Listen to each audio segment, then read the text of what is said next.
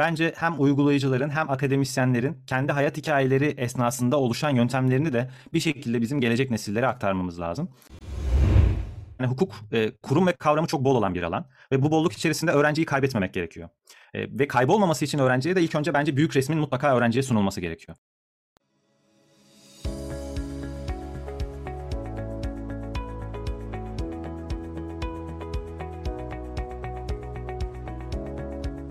İkonyon Hukuk ve Kariyer Derneği bir Hukukumuz Var podcast yayınlarını sunar.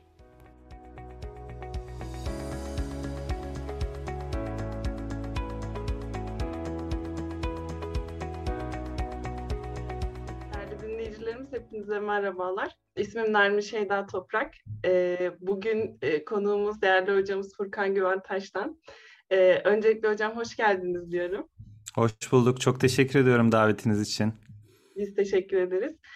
Şöyle bir giriş yapmak doğru olur diye düşünüyorum. Sizleri hukukun güncel alanlarındaki çalışmalarınız ve sosyal medya platformlarının etkin kullanımınızla tanıyoruz esasında. Kısaca kendinizden ve bu süreçlerden bahseder misiniz? Tabii ki. Ben Ankara Üniversitesi Hukuk Fakültesi mezunuyum. Mezuniyetimin ardından kısa bir süre avukatlık yaptım ve hemen sonrasında Ankara Yıldırım Beyazıt Üniversitesi Hukuk Fakültesi'nde çalışmaya başladım. Yaklaşık 5 yıldır medeni hukuk alanında burada araştırma görevlisi olarak çalışıyorum. Medeni hukukun yanı sıra özellikle sözleşmeler hukuku ile bilişim ve teknoloji hukukunun kesişim alanlarında yer alan konular üzerine çalışmalar yapmaya gayret ediyorum. Kısaca bu şekilde bahsedebilirim. Çok teşekkür ederiz hocam. Akademik çalışmalarınıza baktığımızda da şu an Tilburg Üniversitesi'ndesiniz bildiğimiz kadarıyla. Hollanda'dasınız. Bu süreçten bahsedebilir misiniz? Pandemide Hollanda'da olmak, yurt dışında eğitim almak ve Jean Monnet bursiyerisiniz bildiğimiz kadarıyla. Bu süreçlerden bahsederseniz çok seviniriz. Keyifle. Ben yaklaşık 8 aydır Hollanda'dayım. Tilburg Üniversitesi'nin hukuk ve teknoloji yüksek lisans programı için geldim buraya. Geldiğim zaman burada herhangi bir kısıtlama yoktu vaka sayılarıyla doğru orantılı olarak. İlk 2 ay dolayısıyla çok keyifliydi. Müzeler, restoranlar, kafeler vesaire hep açıktı. Ama sonrasında aşama aşama kapandı Hollanda. Diğer dünya ülkelerinde olduğu gibi.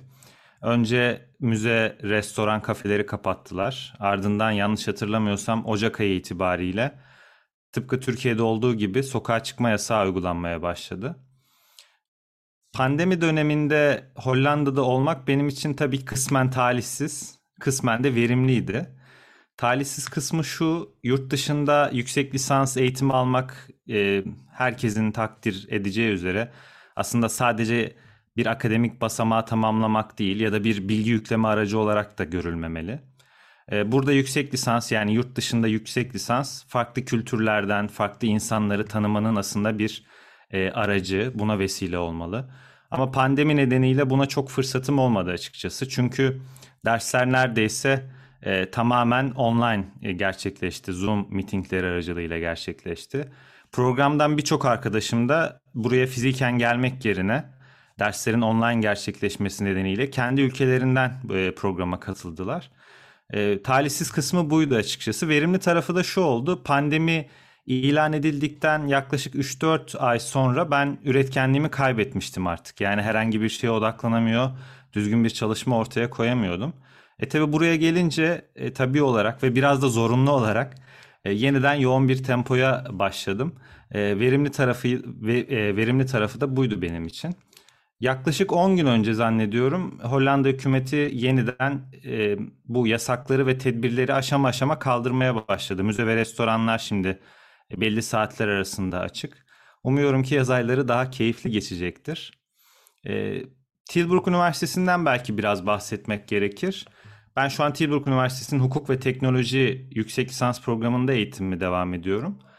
Bilişim ve teknoloji hukuku alanında Avrupa'nın en iyi programlarından biri olduğunu söyleyebilirim. Özellikle kişisel verilerin korunması alanında çalışan akademisyenler bu alanda dünyada en çok atıf alan akademisyenler arasında. Ve aynı zamanda Tilburg Üniversitesi'nin bu hukuk ve teknoloji programını barındıran enstitüsü birçok diğer enstitünün aksine kendi bünyesinde 50'nin üzerinde araştırmacı istihdam ediyor. Dolayısıyla teknoloji hukukuna dokunan herhangi bir alanda bir araştırmacıyla burada çalışma ihtimaliniz var. Bu da keyifli yanlarından bir tanesi. Belki tecrübeme dayanarak şunu söyleyebilirim. Bu tarz yoğun programlar için mezuniyetin hemen ardından buraya gelmektense belki mezuniyetin sonrasında birkaç yıl çalışma tecrübesi edinip bu tarz bir yoğun programa katılmak programın daha verimli geçmesine vesile olacaktır diye düşünüyorum. Çok teşekkür ederiz hocam. Birazcık da Jean Monnet bursundan bahsetmenizi rica etmiştik ama. Tabii. Jean Monnet burs programı Avrupa Komisyonu ile Türkiye arasında 1989 yılında imzalanan aslında bir anlaşmanın ürünü. Yanlış hatırlamıyorsam 90 yılından itibaren Türkiye'den her yıl belli sayıdaki kişi, öğrenci, özel sektör ve kamu çalışanı girdiği sınavda başarılı olup Avrupa'ya yüksek lisans eğitimi için ya da doktor araştırma eğitimi için gönderiliyor. Bugün itibariyle burs alabilmeniz için işte dil ve not ortalaması şartlarını taşıyor olmanız gerekiyor. Tabii yazılı sınavı ülke genelinde şartları taşıyan herkese açık olduğu için rekabetin son derece yüksek olduğu bir sınav. Dolayısıyla belki böyle bir sınava hazırlanırken benim tecrübemden biraz bahsedebilirim. Çünkü bu tarz bir sınava hazırlanırken mutlaka sistemli hareket etmek gerekiyor, yöntemli hareket etmek gerekiyor. Fikret Eren Hoca'yla görüşme yaptığımızda o şu benzetmeyi kullanmıştı. Demişti ki tıpkı ifa modalitelerinde olduğu gibi çalışma açısından da çalışmanın da bir yeri, zamanı, biçimi olur. Jean Monnet için belki çalışmanın zamanından ve biçiminden kendi tecrübemden hareketle bahsedebilirim. Çalışma zamanı için birçok arkadaşımla görüşmüştüm. Jean Monnet burs sınavına girip başarılı olup Avrupa'da eğitimini tamamlayan. Ortak nokta şuydu onlarla yaptığım görüşmeler neticesinde yaklaşık odaklanmış olarak 150 saat harcamanız durumunda bu sınavı kazanabileceğimi söylemişlerdi. Ben de odaklanmış bir çalışma yapabilmek ve zamanı doğru ölçebilmek için Pomodoro yönteminden faydalandım. Belki bunu bir not olarak düşebiliriz. Çalışmanın biçimine ilişkin olarak da belki 3 temel şeyden bahsedebilirim. Bu Avrupa Birliği'nin müktesebatına uyum sağlamak amacıyla Türkiye'de insan kaynağı yetiştirmek amacıyla ortaya çıkmış bir burs programı. Sorularda doğal olarak Avrupa Birliği'nin güncel gelişmelerinden, geleceğinden hareketle soruluyor. Dolayısıyla ilk önerim Avrupa Birliği'nin güncel gelişmelerinin yazılı sınav için mutlaka takip edilmesi. İşte bunun için Euronews, European Union Observer ya da Twitter'da biliyorsunuz Avrupa Birliği'nin çok geniş bir bürokratik yapısı var ve bu bürokratik yapı içerisinde neredeyse her kurumunun Twitter hesabı var. Bu Twitter hesaplarını günübirlik olarak takip etmek önemli olacaktır. Tabii sınav yabancı dilde olduğu için seçtiğiniz yabancı bir dilde Türkçe kaynak hiç okumamak ya da olabildiğince az okumayı önerebilirim. İkinci önerim belki sınav için yapılan bu okumalarınızdan hareketle 8-10 civarında konu başlığı belirlemek ve model cevaplar çıkarmak aslında. Ben de örneğin işte 2020 yılının Şubat ayında girmiştim sınava. O dönemde de Avrupa Komisyonu'nun yeni başkanı von der Leyen göreve başlamıştı. Ve 6 yeni komisyon önceliği tespit etmişti. Ben de bunu bir aslında model soru ve cevap olarak hazırlamıştım. Nitekim sınavda da bu geldi. Von der Leyen Komisyonu'nun öncelik listesinde yer alan 6 başlıktan birini açıklayınız oldu. Dolayısıyla model soru ve model cevap oluşturmak sınav için son derece önemli. Ve son olarak da sınava girdiğinizde yaklaşık 4-5 sayfayı elle aralıksız 3 saat içerisinde doldurmanız gerekiyor. Yabancı dilde bunu yazıp doldurmanız gerekiyor. Dolayısıyla son öneri olarak şunu söyleyebilirim. Sınava girmeden önce kendi alanınıza ilişkin, kendi müktesebat başlığınıza ilişkin olarak en azından defalarca sınav provası yapmak ve sınav süresini yönetmeyi öğrenmek önemli. Arkadaşlarımın bana önerisi de buydu. Ben de bunu önerebilirim. Sınavdan önce en az 3-4 kez o sınavı bir tekraren yani bir prova halinde yapıyor olmak önemli diye düşünüyorum. Çok teşekkür ederiz hocam. Bursla ilgili bir soru daha sormak isterim. Sizin yüksek lisans, Türkiye'de bir yüksek lisans programına kabul edilmiş olmanızın bir etkisi oldu mu burstan faydalanmanızda yoksa mezuniyet ve diğer şartlar yeterli miydi? Burada sadece mezuniyet ve diğer şartlar yeterli. Ben aslında Türkiye'de doktora öğrencisiyim şu an. Doktoranın tez aşamasında olan bir öğrenciyim. Ben dolayısıyla akademi sektöründen girdim bu sınava. Akademi sektöründen girdiğinizde ya hukuk fakültesi 4. sınıf öğrencisi olmanız ya da işte bir yüksek lisans doktora öğrencisi olmanız bekleniyor. Ama sadece akademi sektörü değil sınava yönelik olarak, aynı zamanda özel sektörde avukatlık yapanlar ya da kamu sektöründe çalışanlar da bu sınava girebiliyorlar. Dolayısıyla Türkiye'deki herhangi bir üniversiteden yüksek lisans derecesi almış olmak ya da yüksek lisans öğrencisi olmak şart değil. Çok teşekkür ederiz. Akademik kısmı birazcık geride bıraktık sanıyorum. Benim konuyu çekmek istediğim, daha ilgi duyduğum bir alan var. O da zihin haritalama teknikleri. Sizi Hukukta Zihin Haritalama isimli makalenizle tanıyoruz aslında biraz da. Tabii ki tanınırlığınızın büyük bir kısmını podcast ve YouTube yayınlarınız da oluşturuyor. Ama benim için birazcık daha geçmişe dayanıyor. Çünkü zihin haritalama metodu gerçekten hem ilginç bir metot hem de hukukçular için aslında büyük öneme sahip. Sizin de bu alanları birleştirmiş olmanız çok da önemli bir yer teşkil ediyor. Bu serüvenden nasıl başladı? Zihin haritalama metoduyla tanışmanız ve bu makaleyi yazmaya karar verme süreciniz, bunları merak ediyorum. Zannediyorum ilk tanıştığım zaman medeni hukuk alanında yüksek lisans yazılı sınavına hazırlanan bir stajyer avukattım. O zaman da borçlar hukuku çalışıyordum pek tabii olarak. Medeni hukukun en kapsamlı ve teknik alanı. Ve bildiğiniz gibi borçlar hukuku çok derya deniz bir alan. Neredeyse her okumada yeni bağlantılar keşfedebiliyor insan. Ve ben bu alana çalışmak için bir şekilde zihnimi toparlamam gerekiyordu. Belli kavramları, kurumları berrak ve kesin hale getirmem gerekiyordu zihnimde. Ve bir şekilde zihin haritasıyla tanıştım. İlk zihin haritalarımı o zaman oluşturdum. Siyah beyaz A3'e bastırdığım zihin haritalar hatırlıyorum. Sonra asistan olduktan sonra o dönem hazırladığım bu zihin haritalarını geliştirmek istiyordum. Ve bir şekilde Gazi İletişim Fakültesinden, şu anki adı zannediyorum Ankara Hacı Bayram Veli Üniversitesi, oradan Bilge Narin Hoca'nın zihin haritalama atölyesine katıldım. Ve o atölyeyle birlikte aslında kafamda bir ışık yandı. Kendisine de danıştım. Bunun hukukta bir yöntem olup olamayacağına ilişkin olarak. Ve netice itibariyle bunun gerçekten hukukta sistematik bir şekilde uygulanması gereken bir metot olarak yer alması gerektiğini düşündüm. O dönem danışmanım olan ve halen şu an doktora danışmanlığımı da sürdüren çok değerli hocam doktor öğretim üyesi Ünsal Dönmez'in de özellikle destek ve katkılarıyla böyle bir makale gündeme geldi. Çok teşekkür ediyoruz. Peki içeriye girelim birazcık da. Zihin haritalama sizce nedir? Nasıl tanımlamak gerekir diye sorayım. Yani belki kitabi bir tanım yapmaktan podcast ortamında kaçınmak amacıyla özelliklerinden bahsedebilirim. Aslında zihin haritalama temelde zihnin yapısına çok uygun bir not alma biçimi. Çünkü bildiğiniz gibi dairesel bir yapısı var. Klasik not alma yöntemlerinden farklı olarak. Bu dairesel yapı zihin haritasını oluşturan kişiye bütüncül bir bakış açısı sağlıyor. Ve bu bütüncül bakış açısını sağlarken de standart not alma yönteminin aksine görsel unsurlardan, farklı renklerden ve farklı boyutlardan yararlanıyor. Belki bu özelliklerinden hareketle hukuk disiplini çerçevesinde bir tanım yapmak gerekir. Yani hukuka sağladığı faydalardan hareketle zihin haritalama yöntemi işte hukukun metodolojik olarak uygulanmasına hizmet eden, hukukun teorik kısımlarının algılanmasını kolaylaştıran aslında bir bilgi haritalama yöntemi ve şema türüdür. Şema türü demek burada önemli çünkü Hirsch'in Hukukta Metot kitabında yer verdiği önemli prensiplerden bir tanesi de şema kullanımıdır. Aslında zihin haritalama bu Hirsch'in şema kullanımına uygun bir şekilde ve biraz da belki onun sınırlarının daha da ötesine geçen bir yöntem olarak söyleyebilirim. Makalenizde de belirtiyorsunuz hocam. Zihin haritalama metodu evet bu şekilde bir not alma tekniği olarak aslında farklı bir boyut kazandırıyor bizlere.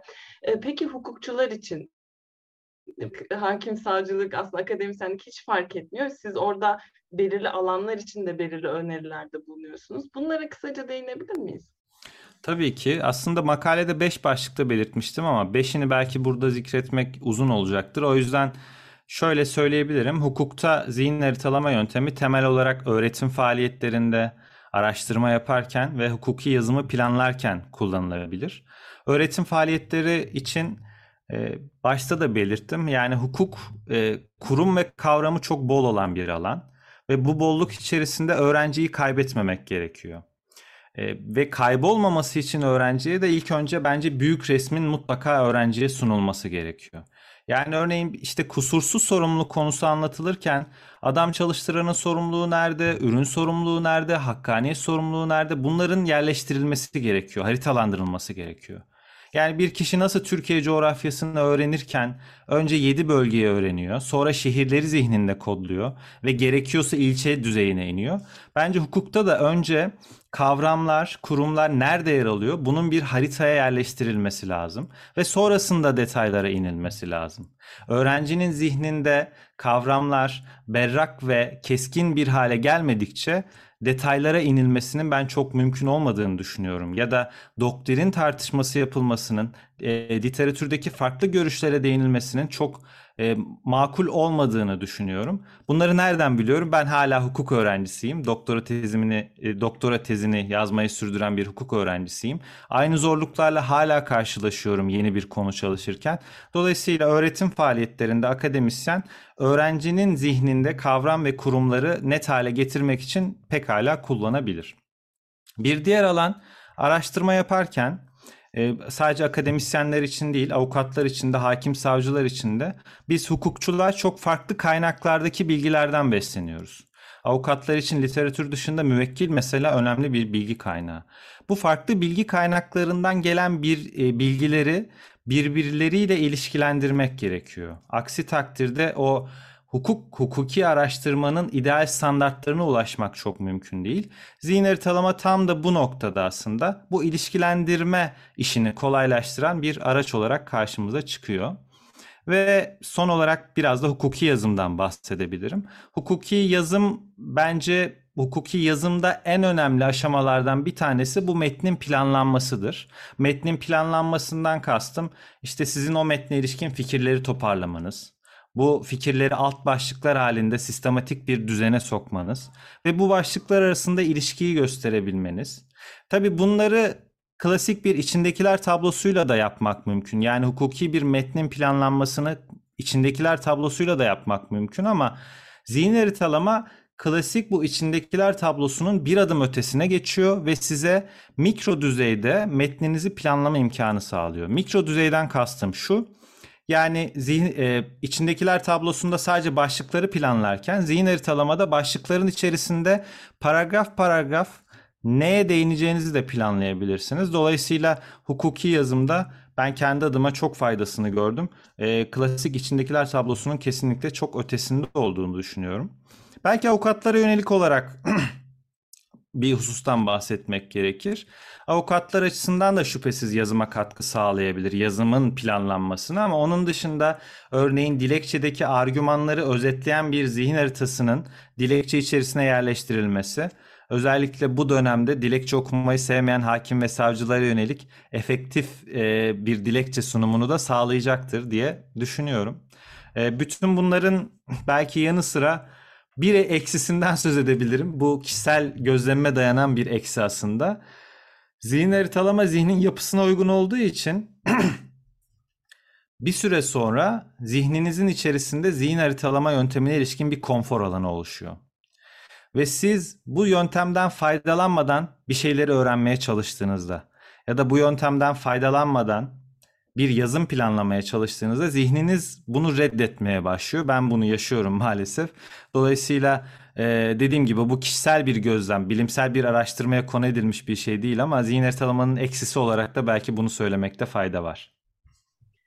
Çok teşekkür ediyorum hocam. Ben halihazırda avukatlık yapıyorum ve bu süreçte gerçekten zihin haritalama metoduyla tanıştıktan sonra şunu kendi hayatımda da uygulamaya başladım. Önüme gelen dosyalarda okuduktan sonra hemen bir zihin haritası bir A4 kağıdına çıkarıp bütün argümanları listeleyip içine koyuyorum ve dönüp dönüp tekrar okumam gerektiğinde daha hızlı bir şekilde ilerleyebiliyorum ve bu süreçte şununla karşılaştım. Yine genç jenerasyondan bir avukatla bir dosyayla ilgili olarak görüşme esnasında dosyanın içerisine bakarken benim zihin haritası kağıdımı gördü. "Aa, bu ne?" dedi. Çok şaşırdı ve sonra kendisinin de aslında bu metotla çalıştığından bahsetti. Kendi dosyalarını göstererek işte hatta o daha renkle yani aslında metoda daha uygun bir şekilde bunu uyguladığını anlattı. Bunu paylaşmamdaki sebebim de şu: son dönemde hukukçular arasında bu metodun kullanımında bir artış gözlemliyor musunuz ve sizce nedir? Bunu merak ediyorum. Yani makaleyi 2017 yılında yayınlamıştı dergi ve makale beklemediğim bilgiyle karşılaştı. Dün baktım istatistiklere. Farklı platformlarda zannediyorum yaklaşık 15 bin kez indirilmiş. Umuyorum onda biri kadar okunulmuştur. Çünkü indirilme sayısı okunulmayı asla göstermiyor. Aslında gözlemliyorum. O da bana gelen geri dönüşlerden hareketle bunu gözlemleyebiliyorum. Örneğin İstanbul'da 100 kişinin çalıştığı bir avukatlık bürosunda tüm stajyerlere bu makalenin okutulup sonrasında sistemin tamamen buna uygun olarak tasarlandığını duymuştum. Ya da arabuluculuk sürecinde işte çeşitli eğitim kuruluşlarının arabuluculara çözümün daha efektif ve kısa yoldan sağlanabilmesi için bu yöntemden faydalanılmasını önerdiklerini duymuştum. Sanıyorum hani bu geri dönüşlerden bu yöntemin kullanımında bir artış olduğunu söylemek mümkün. Ya bunun en önemli sebebi de tabii yaşadığımız dönem bilginin katlanarak sürekli arttığı bir dönem ve bunun karşısında bizim bir şekilde bu bilgileri sistematik hale getirip bir anlamda sadeleştirme yoluna gitmemiz lazım. Meşhur bir bilgi katlanma eğrisi var. Bu aslında zihin haritalamayla da ilişkili. Amerikan mücit Fuller'ın keşfettiği. O bilgi katlanma eğrisine göre 1900 yılına kadar insanlığın bilgi birikimi her 100 yılda bir 2 katına çıkıyor. İkinci Dünya Savaşı'na geldiğimizde bu süre 25 yıla iniyor. Yani her 25 yılda bir 2 katına çıkan bir bilgiden söz ediyoruz. 2015 yılı itibariyle ölçmüşler ve dünyadaki bilgiler o dönem itibariyle yalnızca 13 ay aralıklarla 2 katına çıkıyor. Yani düşünün ki bizim yaşadığımız son 20 yılda insanoğlunun ürettiği bilgi 2000 yılına kadar üretilen bilgiden çok daha fazla. Tabii buradaki bilgiden kastettiğim hakikat anlamındaki bilgi değil, veri anlamındaki bilgi. Dolayısıyla bu veri anlamındaki bilgiyi bir şekilde sistematik hale getirebilmek için de çeşitli yöntemlere ihtiyaç duyuyoruz. Zihin haritalama bunun için uygun araçlardan bir tanesi. Elbette tek araç değil, birçok araç var buna ilişkin olarak. Belki sebeplerinden bir tanesi de bu sayılabilir. Çok teşekkür ediyorum. Zihin haritaları konusunda sona yaklaşırken klasik olarak sormak istediğim bir soru daha var tabii ki. Bu alanla ilgi duyan, bu alanda kendini geliştirmek isteyen dinleyicilerimize hangi kaynakları önerirsiniz? Bir de şahsi sorum, zihin haritalama yöntemini kullanırken uygulamalardan mı faydalanıyorsunuz yoksa el ürünü olması tercihiniz mi oluyor? Bunu merak ediyorum.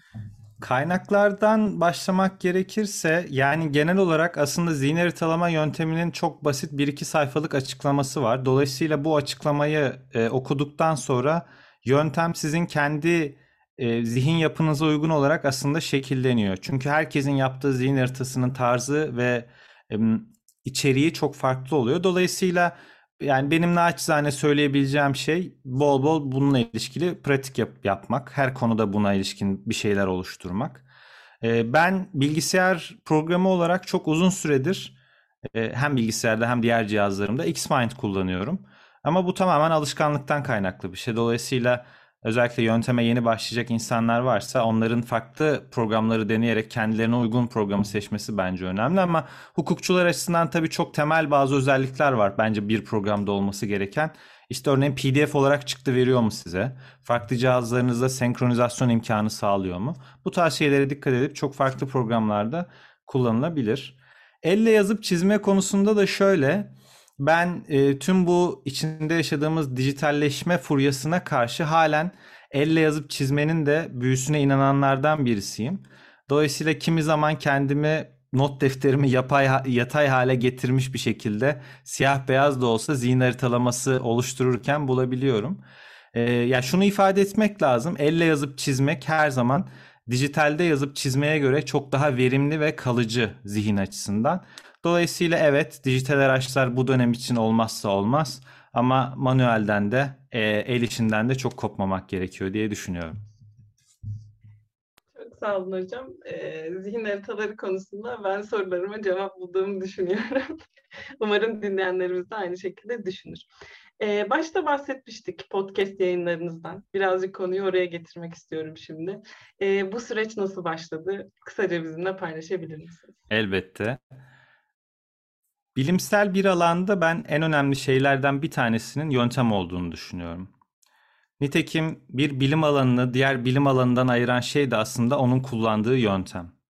Hukukun bir bilim olup olmadığı ayrı bir tartışma konusu ama bir disiplin olmasından hareketle ilerlemek gerekirse elbette hukukta da çeşitli yöntemlerin uygulanması gerekiyor ve bu yöntemler sadece o soyut akıl yürütme araçları değil. Yani tümden gelim, tüme varım gibi araçlar evet çok kıymetli ve değerli ama bunun yanı sıra bence hem uygulayıcıların hem akademisyenlerin kendi hayat hikayeleri esnasında oluşan yöntemlerini de bir şekilde bizim gelecek nesillere aktarmamız lazım. Ve aslında bu düşünceden hareketle Hukukun Çınarları başlıklı bir proje ilk başta zihnimde doğmuştu. Ve bu proje içerisinde hem akademisyenlerle hem de tecrübesi olan uygulamacılarla söyleşi yapmak istiyordum. Nitekim bu proje ilk olarak aslında pandemiden çok önce Yıldırım Beyazıt Üniversitesi Hukuk Fakültesindeki öğrenci arkadaşlarımla birlikte yapacağımız bir projeydi. Ve yazılı olarak bu söyleşileri yayınlayacaktık. Çeşitli sebeplerle gerçekleşmedi. Sonra pandemi dönemi araya girdi ve pandemi döneminde işte Amerika'da ve Avrupa'da başlayan, çok önce başlayan podcast furyası Türkiye'de de bir anda yükselişe geçti. Ve bu aslında yükseliş nedeniyle ben de acaba bu projeyi sesli ve görüntülü bir formatta insanlara sunabilir miyim diye düşünmüştüm. Ve netice itibariyle zannediyorum bugün itibariyle zannediyorum değil 10 bölüm gerçekleştirdik. Dolayısıyla kısaca bu şekilde oluştu diyebilirim. Çok teşekkür ediyoruz. Sıkı bir takipçiniziz. Başta da belirttiğimiz gibi. Çok teşekkür Herkesin de ederim. dinlemesini tavsiye ediyoruz. Şimdi son olarak birazcık tavsiye bölümüne geçmek istiyoruz açıkçası. Materyal tavsiyelerden başlayalım. Biz genç hukukçulara önerebileceğiniz kitap, sosyal medya hesapları, podcastler, filmler, kısa bir öneri dizisi alabilir miyiz sizden?